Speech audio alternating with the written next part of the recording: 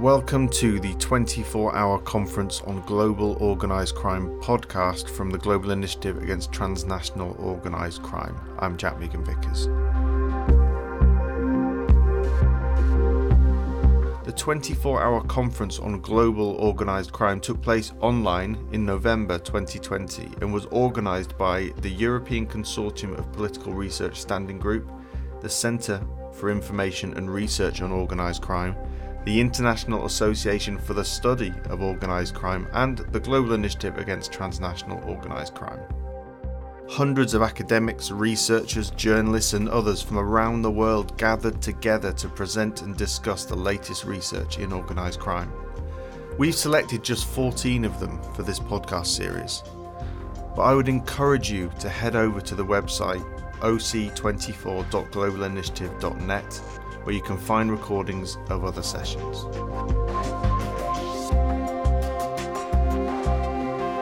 In this episode, you'll hear the session Migration and Organised Crime. Good morning or good afternoon, everyone, and welcome to this session of the 24-hour conference on organised crime and this session on migration and organised crime. I'm Lucia Baird, Senior Analyst at the Global Initiative Against Transnational Organised Crime, a think tank that researches organised crime trends around the world and pilots programming responses, and I will be moderating the discussion today. First, some housekeeping rules, although I'm sure everybody is extremely familiar with Zoom by now. Please do stay on mute throughout the session. There will be time for Q&A at the end of the presentations, and we'll be taking questions through the chat function. Please do post your questions as the speakers are presenting, and I will be directing questions to speakers once they have all finished speaking. Feel free to direct your query to a particular speaker or to the panel at large. This is a very interesting time to be speaking about migration and organised crime, partly because COVID-19 has constituted a key shock to global migration dynamics, both regular and irregular, and of course to the illicit markets that support irregular movement, principally human smuggling. As governments around the world have closed borders and funneled yet more resources into border control, it's a key moment to take stock and rethink whether current migration governance and responses to irregular migration and human smuggling are working. But before we leap into the substance of this session, I think it's key to flag that migration is not, in itself, a crime. And this seems like a very obvious point. However, as migration and policy is increasingly framed through the lens of national security, particularly currently where irregular movement has been associated with contagion in the context of the pandemic, by extension, migrants and refugees are increasingly perceived as criminal. Not only is this morally concerning and evidentially unsubstantiated, but it threatens to erode the protections afforded to migrants and refugees under international and domestic laws. I'm delighted to be joined today by two speakers who will present on different aspects of this topic. Firstly, Dr. Veronika Nagy, who will explore the use of surveillance in migration governance, and also Sasha Djordjevic, who will speak about organised crime and migration, specifically in the Western Balkans. But first, I will launch into the focus of my presentation, which will be on human smuggling, one of the two key crimes associated with migration, the other being human trafficking. But although human smugglers have facilitated mobility around the world for a very long time, they first rose to prominence and became perceived as this highly organised criminal figure far more recently, since the beginning of the 21st century, but particularly in the last decade.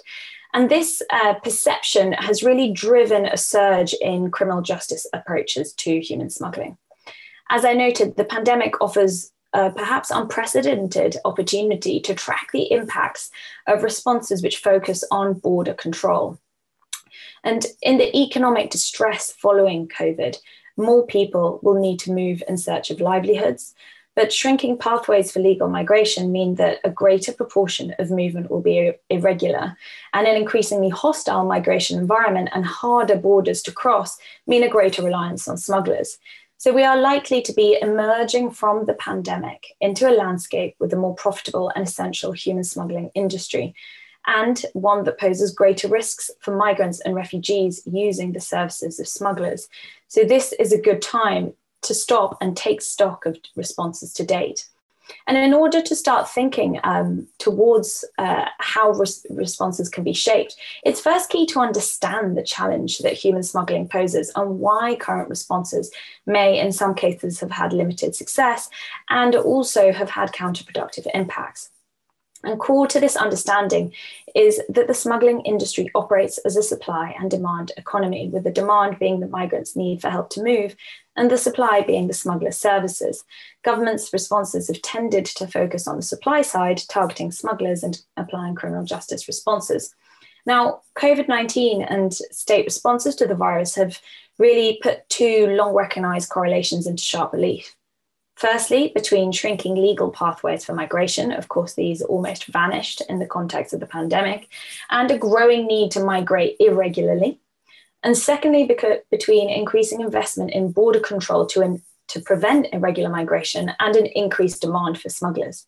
Now, in interviews conducted with migrants and refugees around the world, the Mixed Migration Center found that on average, 37% of respondents in September had identified a greater need for smugglers. This was significantly higher in West Africa and in Latin America. This was conducted as part of their 4MI data collection. And enforcement can drive the smuggling market to shift and evolve towards a more exploitative manifestation where operating risk is higher, as are risks to migrants. And in my research, I found there to be three broad phases that shift between phase one, which of low risk and low profits, then phase two, driven by enforcement action, which as operating risk for the smuggler increases, and both bribe prices, because risk to officials go up, but also the prices for migrants increase, and the market as a whole becomes more profitable for human smugglers. If sustained enforcement keeps those risks high, then we shift into phase three and prices are kept high. And either if the demand is not flexible, so for example, in the context of refugees, the market remains where it is, highly criminalized, drawing large profits. But if the demand is flexible, it will drop and smugglers will then need to top up their revenue. And unfortunately, one of the ways that we have seen these top ups working in a range of jurisdictions in human smugglers is that smugglers try and get greater profits from a smaller number of migrants. And this can include exploitation of migrants, often in contexts that constitute trafficking. So as a broad point, one of the counterproductive impacts of certain forms of enforcement against the smuggling industry is that it can lead to higher costs and risks to migrants. So turning first to price, to take one non-pandemic example, in Niger between 2015 and December 2019, prices increased fivefold in line with greater enforcement for foreign migrants crossing the desert into Libya. Now, in the context of COVID, the 4MI surveys conducted with migrants and refugees across the world noted that over half of respondents tracked an increase in the prices that they were paying for smuggling journeys. We have to bear in mind that this is not purely because of heightened enforcement action, and there are a number of other factors at play, including heightened demand for smugglers. Now, in the context, in this context, the smuggling journey also becomes much more dangerous for migrants as the operating risk for smugglers has increased, partly because smugglers are forced to take riskier routes and act more clandestinely to avoid detection. Now, a recent tragedy in Mozambique where 64 Ethiopian men were found dead in the back of a lorry container on 24th of March really brings this into relief. And the date is important here because it was 4 days after the Mozambique government imposed strict border controls to prevent any unnecessary movement of people in response to the pandemic, as did governments across the world. It's believed that these migrants and refugees were being smuggled across the popular southern route towards South Africa, and that enhanced border security measures in Mozambique, as in elsewhere, will drive other smugglers that are seeking to move significant numbers of migrants and refugees across borders to adopt similar extremely risky approaches. So in this way, the journey itself becomes more dangerous, but also as the migration landscape becomes more hostile to migrants, we see not only that migrants become more reliant on smugglers and the exploitation of migrants by smugglers increases, but also that migrants are vulnerable to abuse from other actors, including through community attacks driven by fear and xenophobia. Now, a key point to bear in mind is that as there is greater law enforcement focus on human smuggling, it becomes much more difficult for smugglers to operate without state collusion. So this drives out poorly connected smugglers and really entrenches existing corruption structures. So this relationship between enhanced enforcement and greater reliance on state involvement is a really important one to bear in mind when crafting counter-smuggling responses. So overall, we see the shift from a low-level informal industry to a more profitable one, and crucially, journeys that are more dangerous to migrants.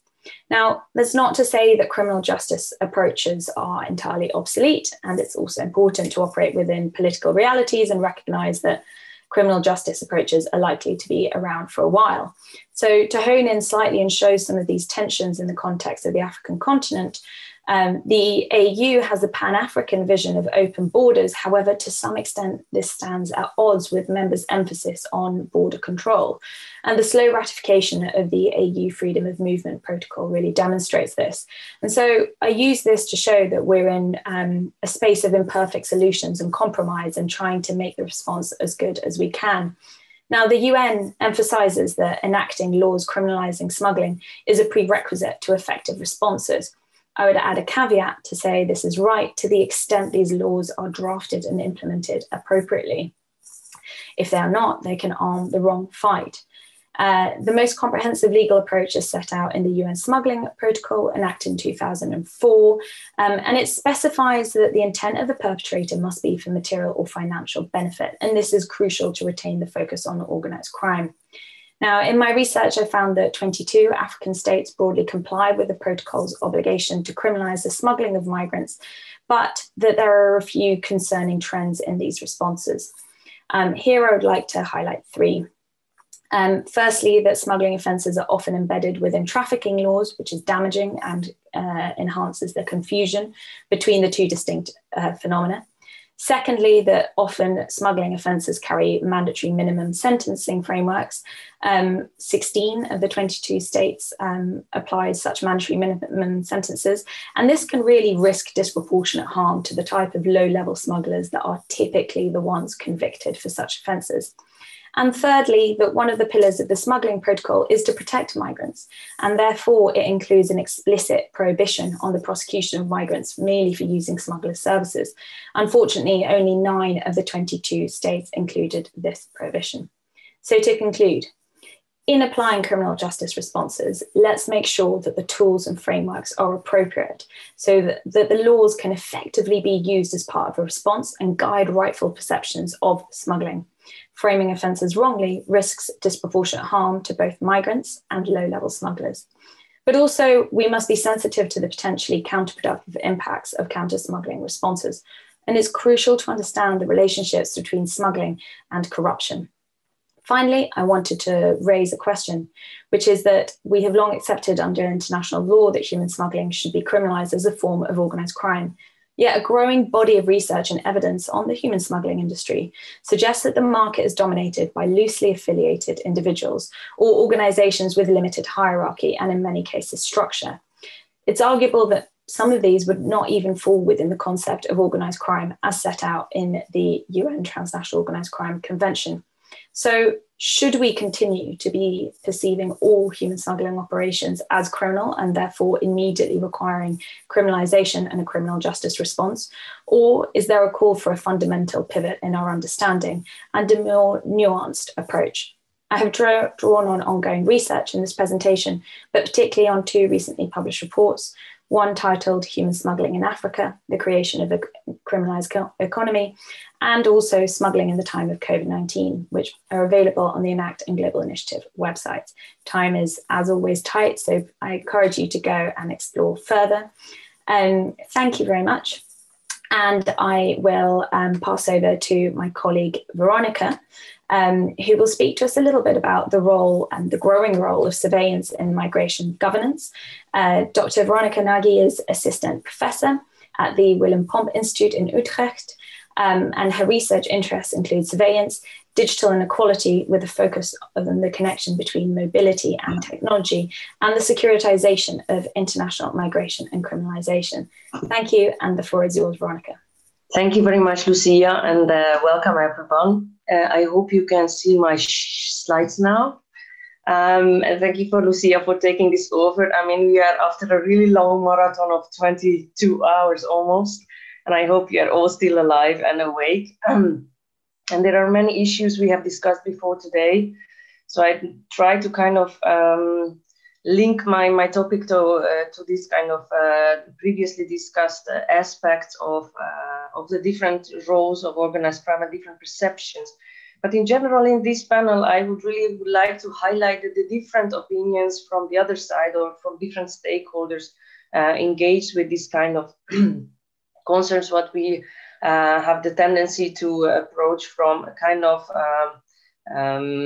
polarized approach from law enforcement and refugees, or law enforcement and migrants. So my general concern is, since I'm engaged as an ethnographer and anthropologist in this chronological field from a digital perspective, is that in my current research project, I try to explore those unintended consequences, what already has been mentioned by Lucia, not just in terms of the measures what have been taken and the possible risks and legislative and criminalizing processes we see globally, but also how the perceived measures, how the perceived approaches in terms of invisibilities of surveillance are affecting the role and the interaction and the traditional move of refugees from particular physical and geographical and geopolitical contexts.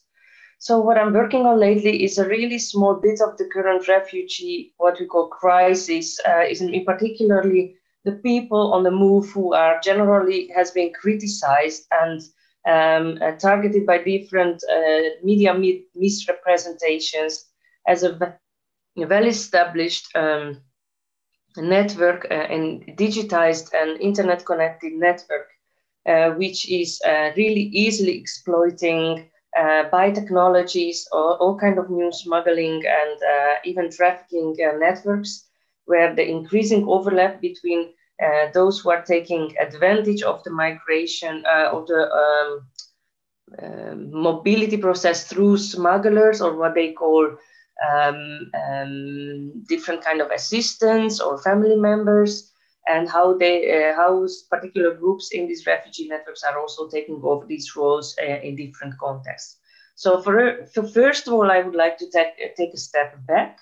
I would like to push more or pull your attention towards more the perceptions of refugees who are engaged within these networks in different social settings, in particularly in the Balkan route, and how their perceptions on law enforcement and their perceptions on the surveillance technologies, in particularly of law enforcement, are shaping their communication on the move in between different language networks, different social media networks, and how these perceptions of surveillance and the fear of being targeted by law enforcement, repressions, and the different issues with the legislative, local legislative responses from smuggling, trafficking, and anti-terrorism approaches are changing their decision-making processes in different social contexts along different borders. So, as I have said before, there is a really strong objective there are several objectivities on how we construct the idea of the connected migrant in a digital global world. And these perceptions also infiltrating our law enforcement practices that also on the same way getting back to different constructions of security and threat experienced by refugees on the move. So while I was talking and engaged with different refugee groups coming from in particularly Syria, Afghanistan, and Iran, traveling through Turkey, Greece, the Balkan route of Serbia, Hungary, Germany, and hopefully reaching some of the countries what has been perceived as one of the safest countries of the European mobility networks, you will see that these kind of perceptions are radically shifting and changing on the move, also through in time, but also due to those perceptions, what has been shared in these kind of digitalized connections developed by different stakeholders. And there I would like to emphasize the stakeholder bit, which I think hasn't been mentioned enough in these discussions lately. How the information sharing, how the technologies employed and used and consumed by authorities, NGOs, produced by corporate companies are affecting the different types of approaches where these refugees are actually responding to in their narratives and in their conceptualization of local safety and security.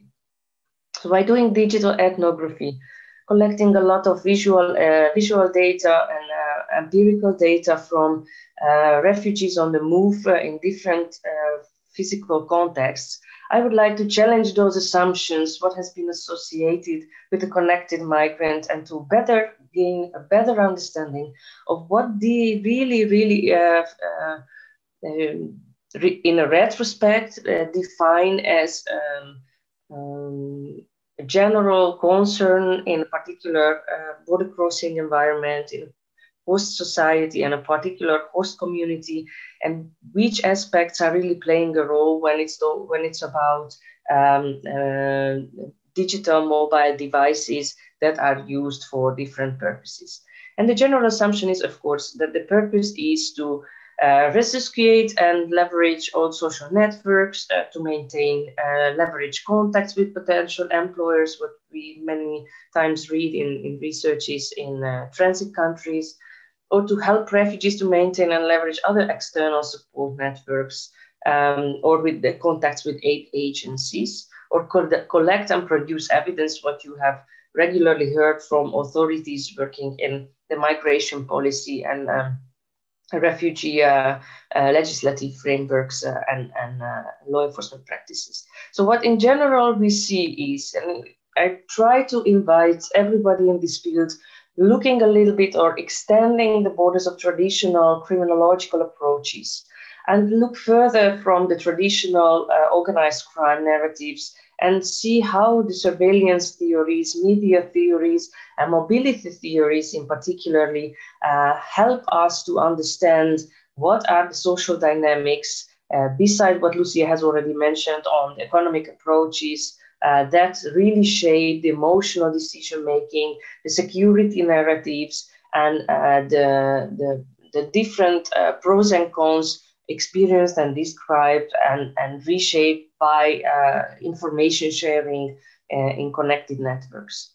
So in this particular research, I would like to put the emphasis not on the general media-related studies, what they share on what they study on what people share on the move, but actually I'm curious about what people do not share. What are the topics? What are the subjects? What are the information facets or the feelings?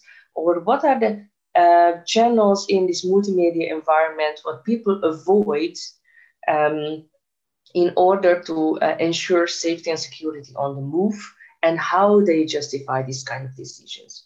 So in this work, I would like to rely on my theoretical framework on the art of real speech. So how this form of self-censorship we employ, and you all employ now in your daily practices, when you are connected online in different application groups, on different social media platforms, and even in your work environment, how these kind of self-censorship processes are changing the current understanding of the techno-social refugee environment, and also, therefore, the mobility of people in different contexts.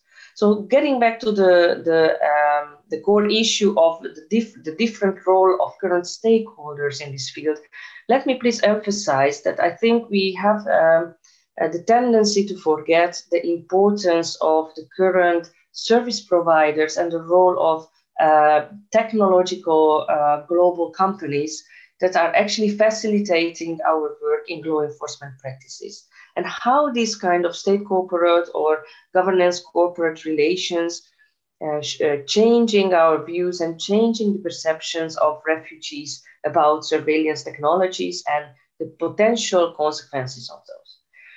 So when we hear the issues of ICE produced by corporates like Amazon, Palantir, the current experience and experiments actually on refugees with biometric data registration systems as a financial transmission form, you see that there are competing, increasing interest in the field of surveillance, where people on the one hand try to ensure security of refugees, on the other hand try to also, of course, from different organized crime perspectives, prevent and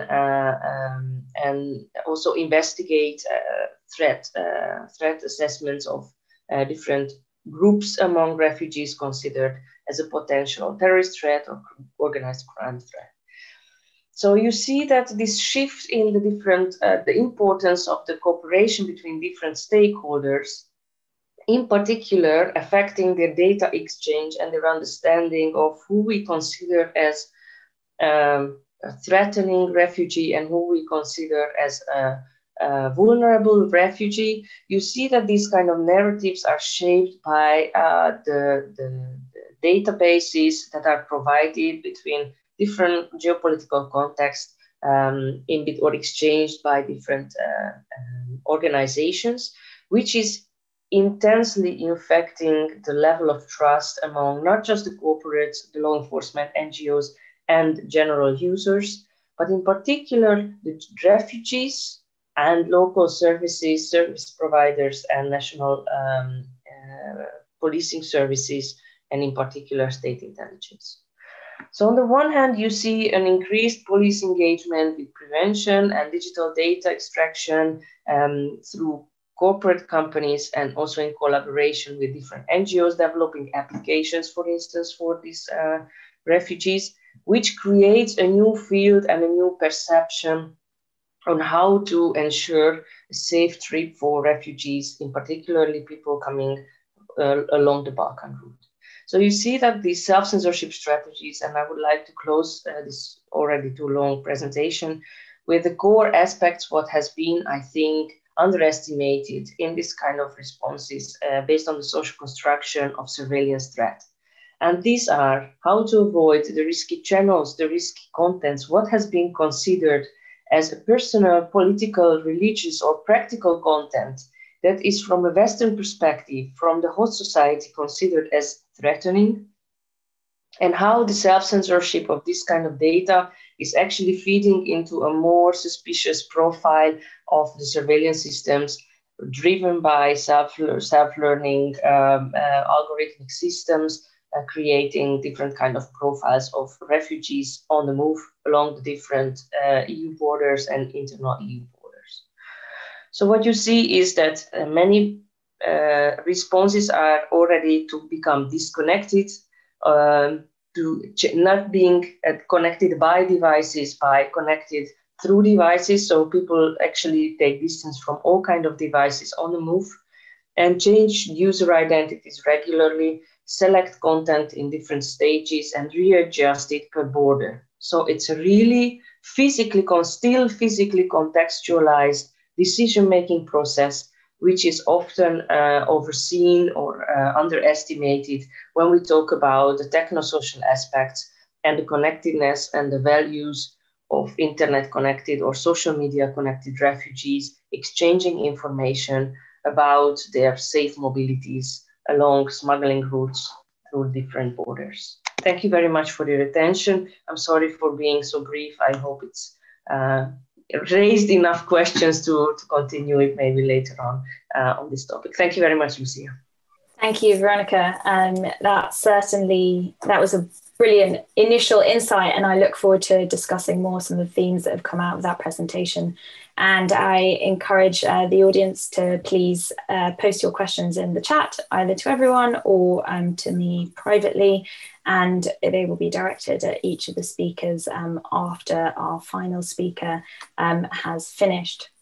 So now, to offer again a slightly different perspective on migration and organised crime, I'm very pleased to present Sasha Djordjevic, who is Field Coordinator for Serbia and Montenegro for the Global Initiative Against Transnational Organised Crime. Sasha has been researching organised crime and corruption in the Western Balkans for a long time, and before working with the Global Initiative, Sasha worked for almost 12 years as a researcher at the Serbian-based think tank, Belgrade Center for Security Policy, covering police reform, community policing, and hooliganism. Sasha, the floor is yours. Thank you, Lucia, for your kind introduction. So I will speak in my presentation about the organized crime and migration in the Western Balkans. So, and I will try to compare two crises. So basically the crisis in 2015 and the crisis, current crisis of the COVID-19 pandemic.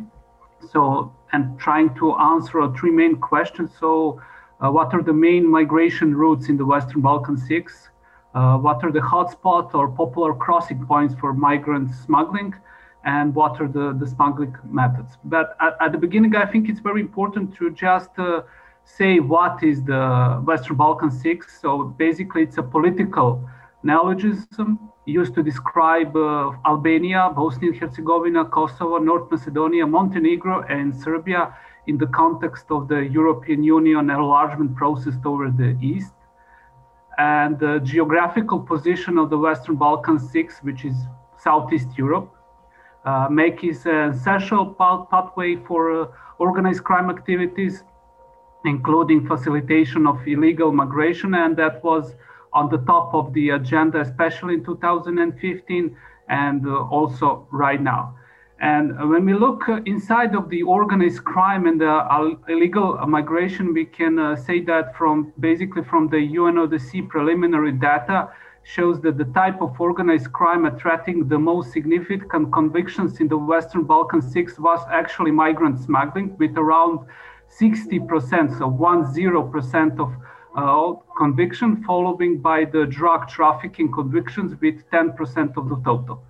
So basically, through this presentation, I will try to compare routes, hotspots, and methods, and through crisis. But first, I think it's very important to hear some kind of human voice in this start. I will read one excellent quote from the young boy from Afghanistan that explained in the outstanding way the phenomenon of illegal migration. So, and basically, migrants use the English word "the game" for illegal border crossing, and the game for this young Afghanistan is as follows. So he said, "I'm from Afghanistan. I'm 17 years old. 3 years ago, I first went to Pakistan. From Pakistan, I moved to Iran. So I worked in Iran and made some money. Then I moved to Turkey. I was in Turkey for 2.5 years. I found a smuggler and paid for him. I crossed the Aegean Sea for 8 hours at night. Then we were caught by the Greek police, and I was imprisoned in the camp for 3 months. From there, I went to Macedonia by train. It was freight train and not a passenger train. And from Thessaloniki, I came to the Greek-Macedonian border.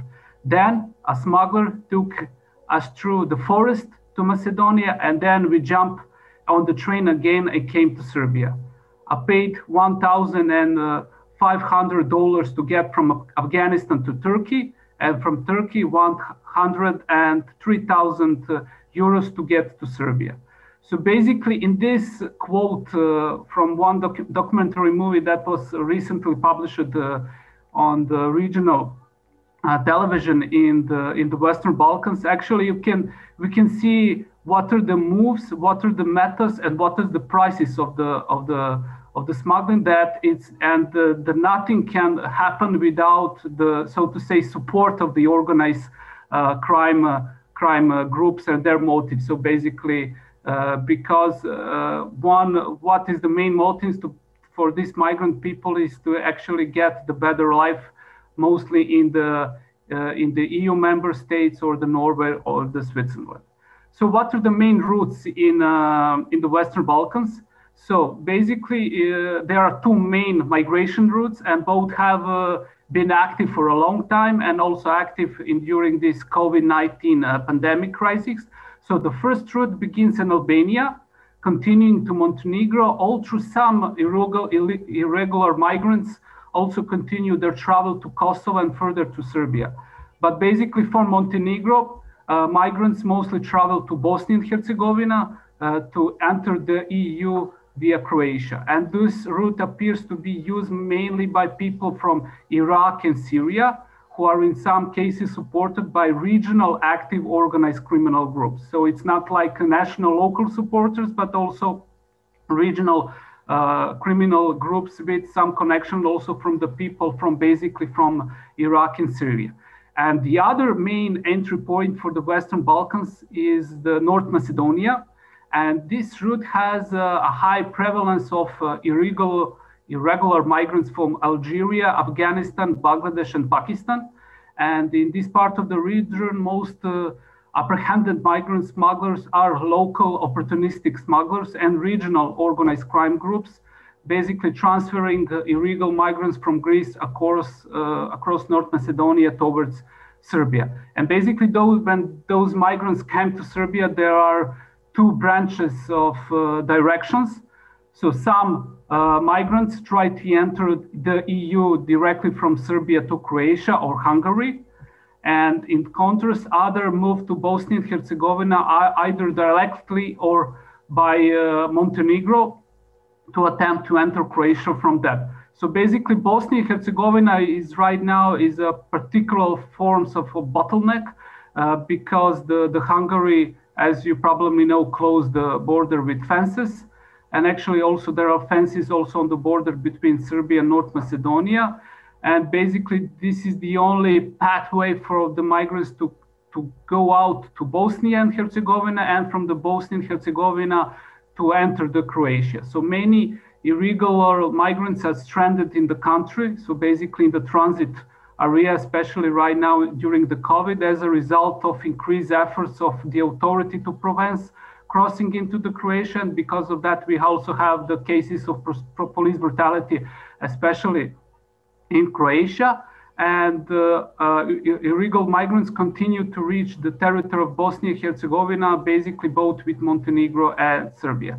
So what are the key hotspots? And this is based on the Global Initiative research on criminal hotspots in the Western Balkans, but also where organized criminal groups from the Western Balkans with origin in the Western Balkans are active throughout the world. And the third research is also based on the illegal migration issue, especially in the Bosnia and Herzegovina. Basically, the hotspots of the key area or hotspot for gathering irregular migrants, so basically our capitals. In this country, this is, for example, Belgrade, Skopje, Sarajevo, Podgorica, or places around the border. So this is the second place where the people from, I don't know, Syria, Afghanistan, etc., the migrants are basically gathering and trying to introduce themselves to the smugglers or to trying to catch catch the EU member states. So basically, so when we compare 2015, 2016, and right now 2020, so basically the Balkan migrant routes was closed in 2016 because of the stronger border control. But the smuggling of migrants has never stopped entirely. So even now we have also examples of illegal migration in the region. So for example, in 2015, during the migrant crisis, 1.3 million migrants and refugees sought asylum in the 28 European Union member states, Norway and Switzerland, so 28 at that time. And now until October 2020, 2020, according to the Migration Flows web portal, almost 60,000 migrants are registered, most in Serbia and Bosnia and Herzegovina. So, for example, right now, I checked those data last night. So in Albania, 3,000 migrants are registered.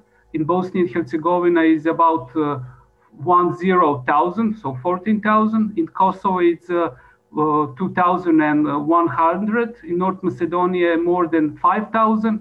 In Montenegro is 2,500. And in Serbia is more than 30,000 registered migrants. So basically, the arrival of migrants and refugees in the Western Balkans so reduced, mainly during the time of the virus crisis. And for example, the Frontex, which is the EU border control agency, announced that the lowest number of illegal migrants entering the EU was basically during the COVID-19 pandemic.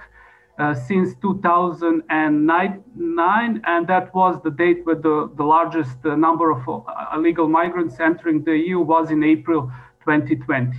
So I will, in the week, so when we go back at the beginning of the COVID-19 crisis, so in the week starting from the end of the March, the number of arrivals in Serbia fell by almost 80% compared to the previous week, so the middle of the March, and in the same period there were no arrivals in Albania, Montenegro, and North Macedonia, but only 14 new people came to Bosnia and Herzegovina. That was at the beginning of the COVID-19 crisis. And the situation didn't change dramatically in the first 10 days of April. Only Serbia registered the arrival of 24 new migrants and refugees, and that's data based on the International Organization for Migration. As you see, that number is right now is bigger than that at the beginning of COVID-19 crisis. So prices for illegal smuggling are higher. So according to the statements of migrants and activists for that help on the ground refugees and migrants, especially in Serbia and Montenegro, they say that the smuggling is basically flourishing. The prices are quite higher, and the smuggler charge migrants between 5,000 and 10,000 euros for illegal crossings. Also, we have new methods of smuggling. So from 2015 until now, the migrant smugglers use different kinds of vehicles to transport illegal migrants in the region, in the Western Balkan 6. Those basically cars, so minivans and trucks. So it's common for criminals to use also rental vehicles or fake license plates to decrease the likelihood of detection by the authorities, especially from the police and customs. And also, what was the trend that local taxi drivers also regularly transport illegal migrants across the border. However, there are some new trends to cross the border because of the fence, especially between Serbia and Hungary. So at the beginning of October this year, 2020, Hungarian border police patrol discovered a new, basically a new tunnel, 6 in a row. So tunnel which is underground beneath the fence. It is long about 20 meters and which stretches under the protective fence on the Serbian-Hungarian mass. And for example, I think in October that the Hungarian police actually catch more than 100 migrants using tunnel to cross into the EU, in this case in Hungary. So in the end, to conclude, so basically Turkey will remain the critical country along the Eastern Mediterranean route for illegal migration. As in 2019, the Turkey Ministry of Interior estimated that around 4.9 million migrants are present in Turkey. And migration in the Western Balkan region will continue to be influenced because of this number of people in Turkey to a larger extent, and the second by the size of the flows along the Eastern Mediterranean routes.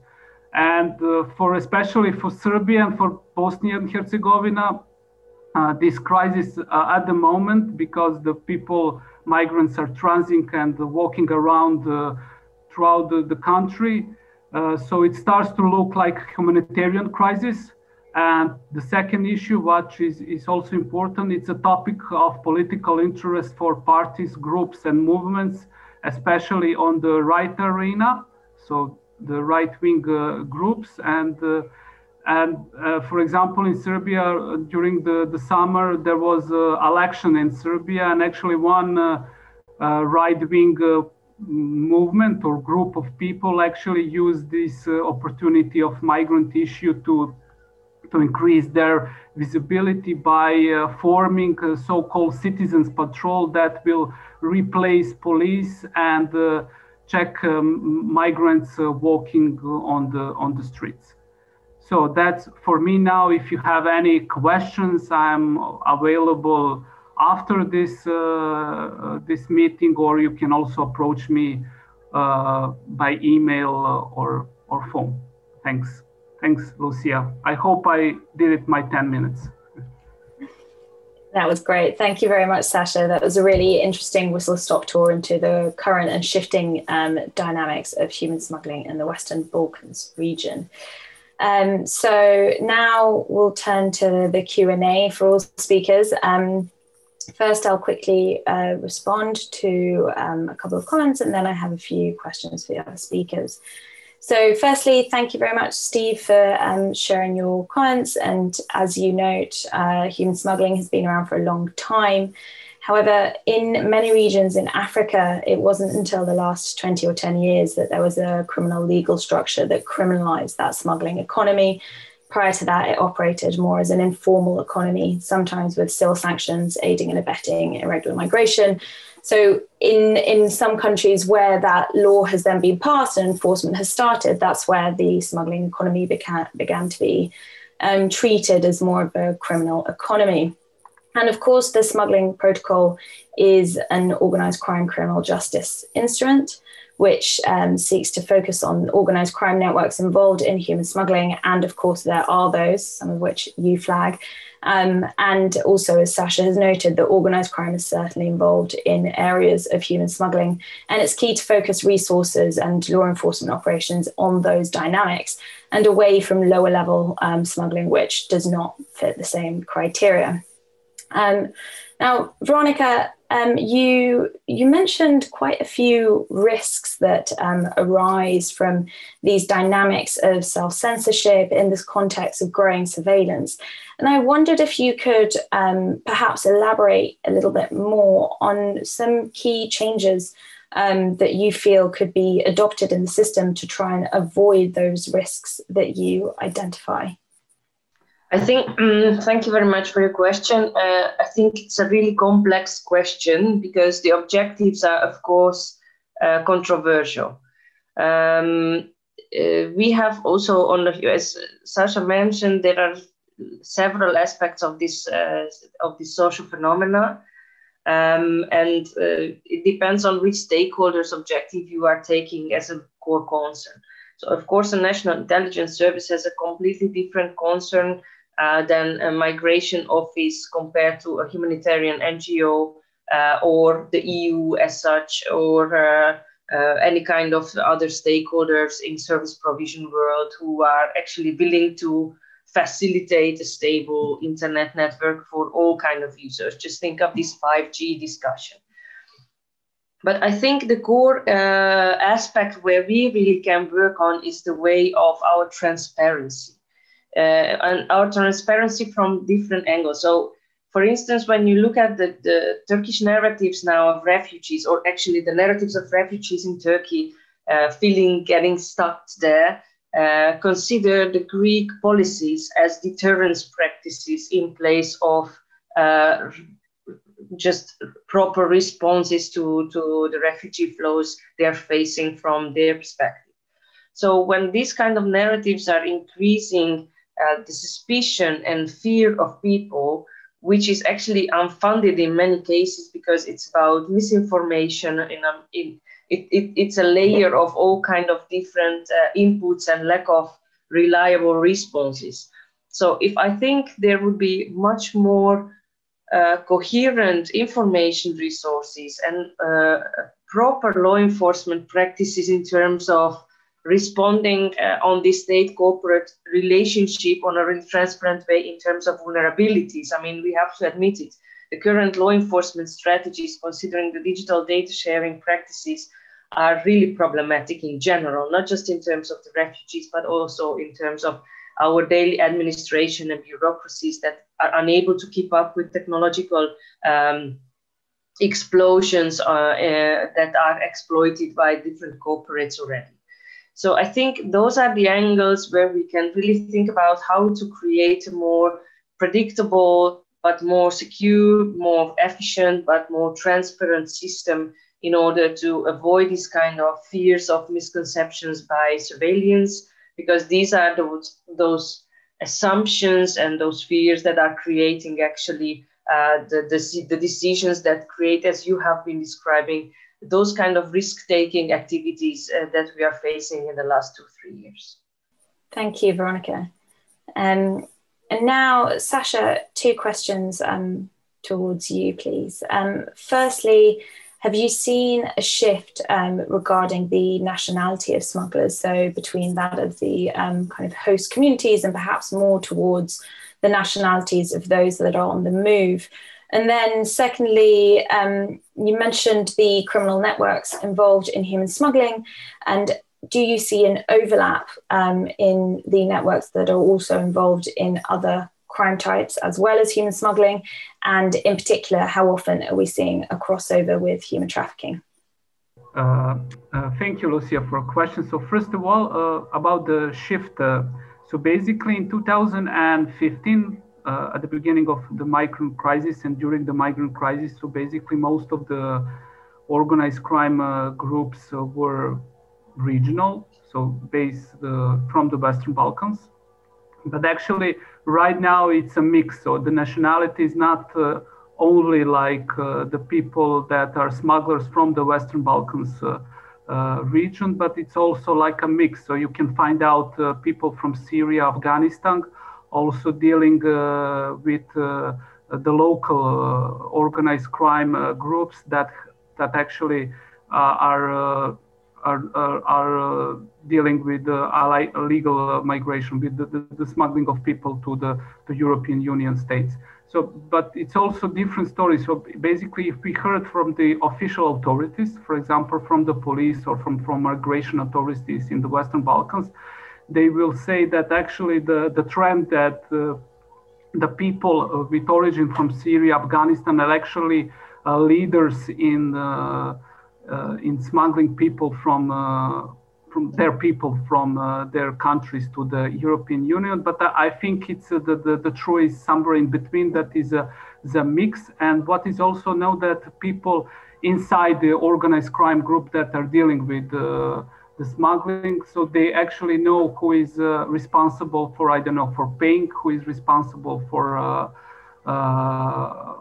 crossing the border, etc. So there is a strictly divisions of roles. So basically they also very often use like local person that actually don't know that are part of some organized crime activities to like do internal transit of migrants through some of the countries in the region. And for the second part, I know for Serbia and Montenegro, I'm not so sure about the whole region, but it's not like the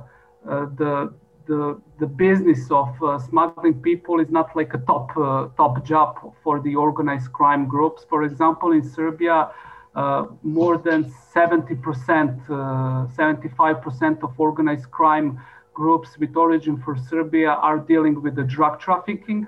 So most of them they are polycriminal, so meaning that they are working on different jobs, but there are not so clear evidence that basically that some organized crime groups that are working on the smuggling of people are actually dealing with drug trafficking. So probably there are some, but it's not like the top priority, so to say. So, thank you.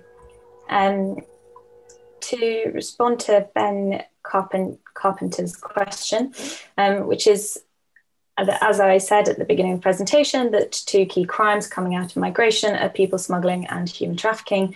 And is there a reason why we have focused on human smuggling? I suppose there are two limbs of the answer to that, although fellow speakers also feel free to jump in. I would say partly it is just to do with the focus of the work of the speakers.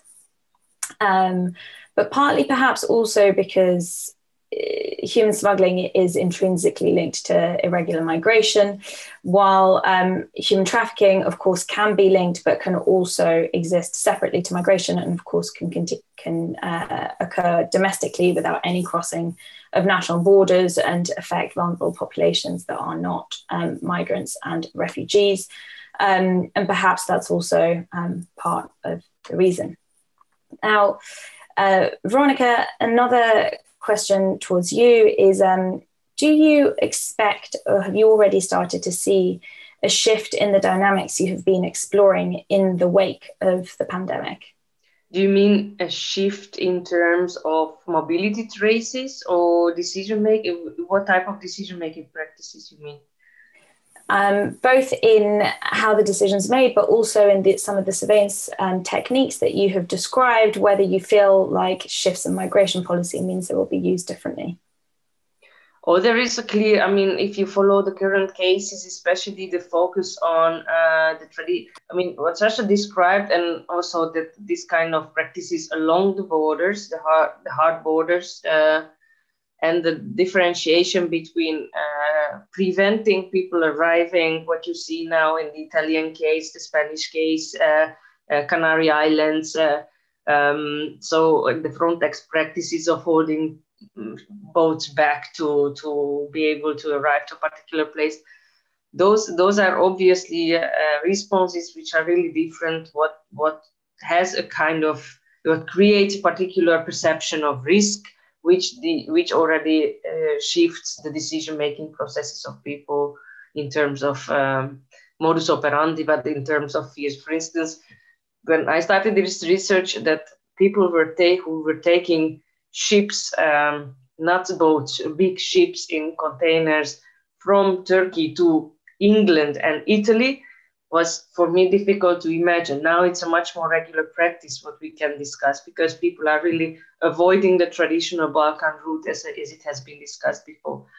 And these decisions are generally associated not with the local surveillance practices, but because people extend their knowledge about how the profiling attributes, which are actually adjusted in this kind of surveillance practices, are shaping their potential future. So they are more and more, of course, there is an increasing awareness of the surveillance practices and the potential implication of the final decision makers in the host countries.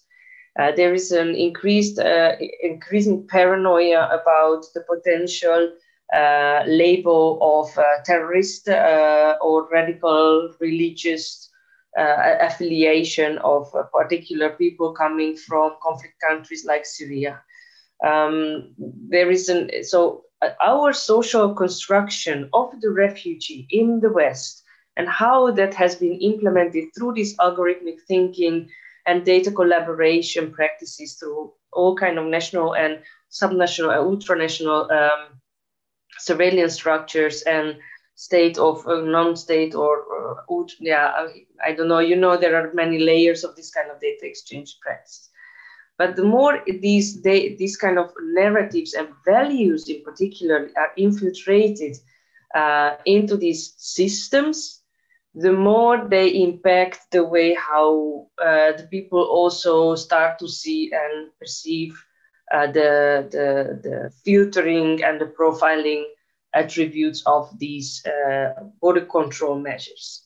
So everything which has been constructed in social political narratives is slowly dropping down through this kind of experiences and information sharing, and in particular the emotional aspect of fears about information sharing among refugees themselves. So I think that's the key, what I noticed at this moment, and the fear of political affiliation, visible political affiliation, that creates a particular new form of self-censorship comparing to 2015-16.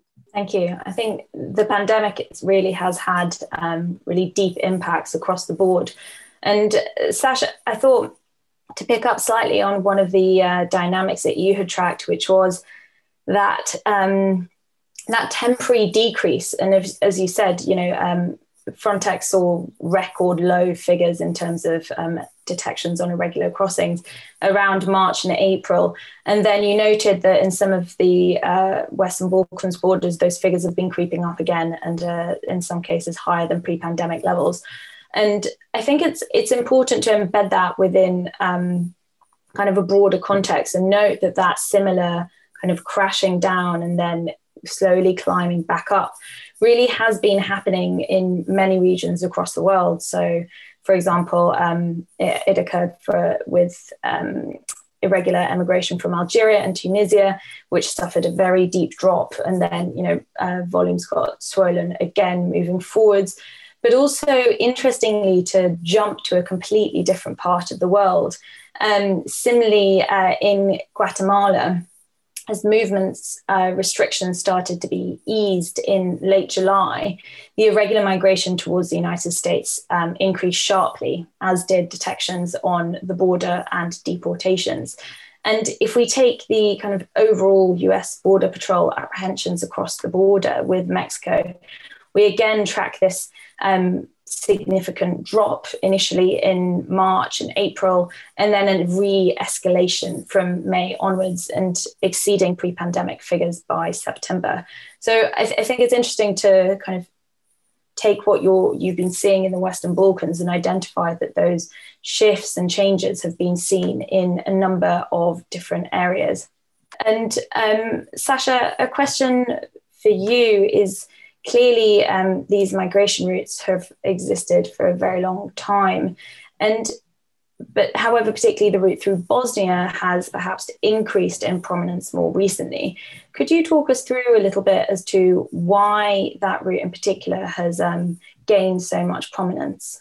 Yes, so basically beside that drop, there is another element that is most common with the practice of smuggling of people in the Western Balkans, when we compare to other parts of the world. The other element is like police and customs corruption.